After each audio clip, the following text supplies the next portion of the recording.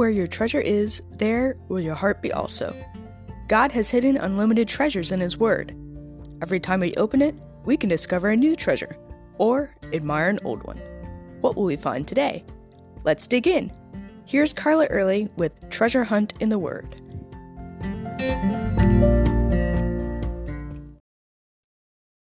One biblical person I'd like to meet is Apollos. We know so much about Paul and his journeys and teachings, but it seems like God used Apollos during the same time period for the same purpose, spreading the gospel throughout the world. Paul and Apollos had many similarities as evangelists and church leaders and traveling teachers. Both were highly educated Jews, called as missionaries and teachers to the Gentiles. Apollos came from Alexandria, a city in Egypt with a large Jewish population. The Bible describes him as bold, eloquent, mighty in the scriptures, fervent in spirit, and instructed in the ways of the Lord. But it also shows his humility. The first time we see Apollos, he's arrived in Ephesus and taught about Jesus in their synagogue.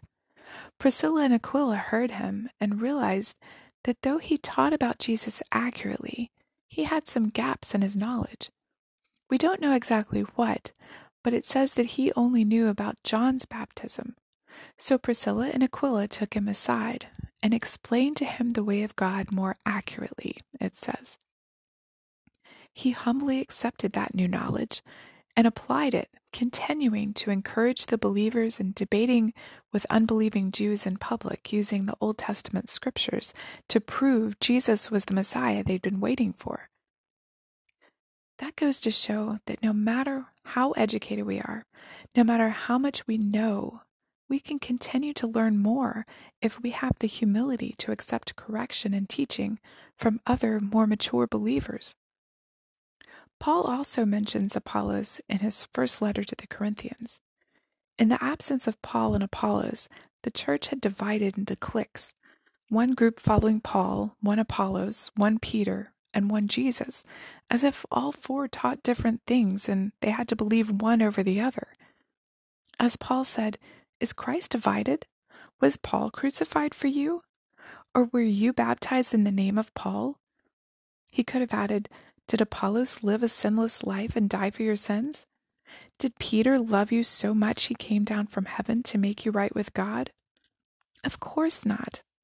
We may have our favorite preachers and teachers, but we should all be one in Christ.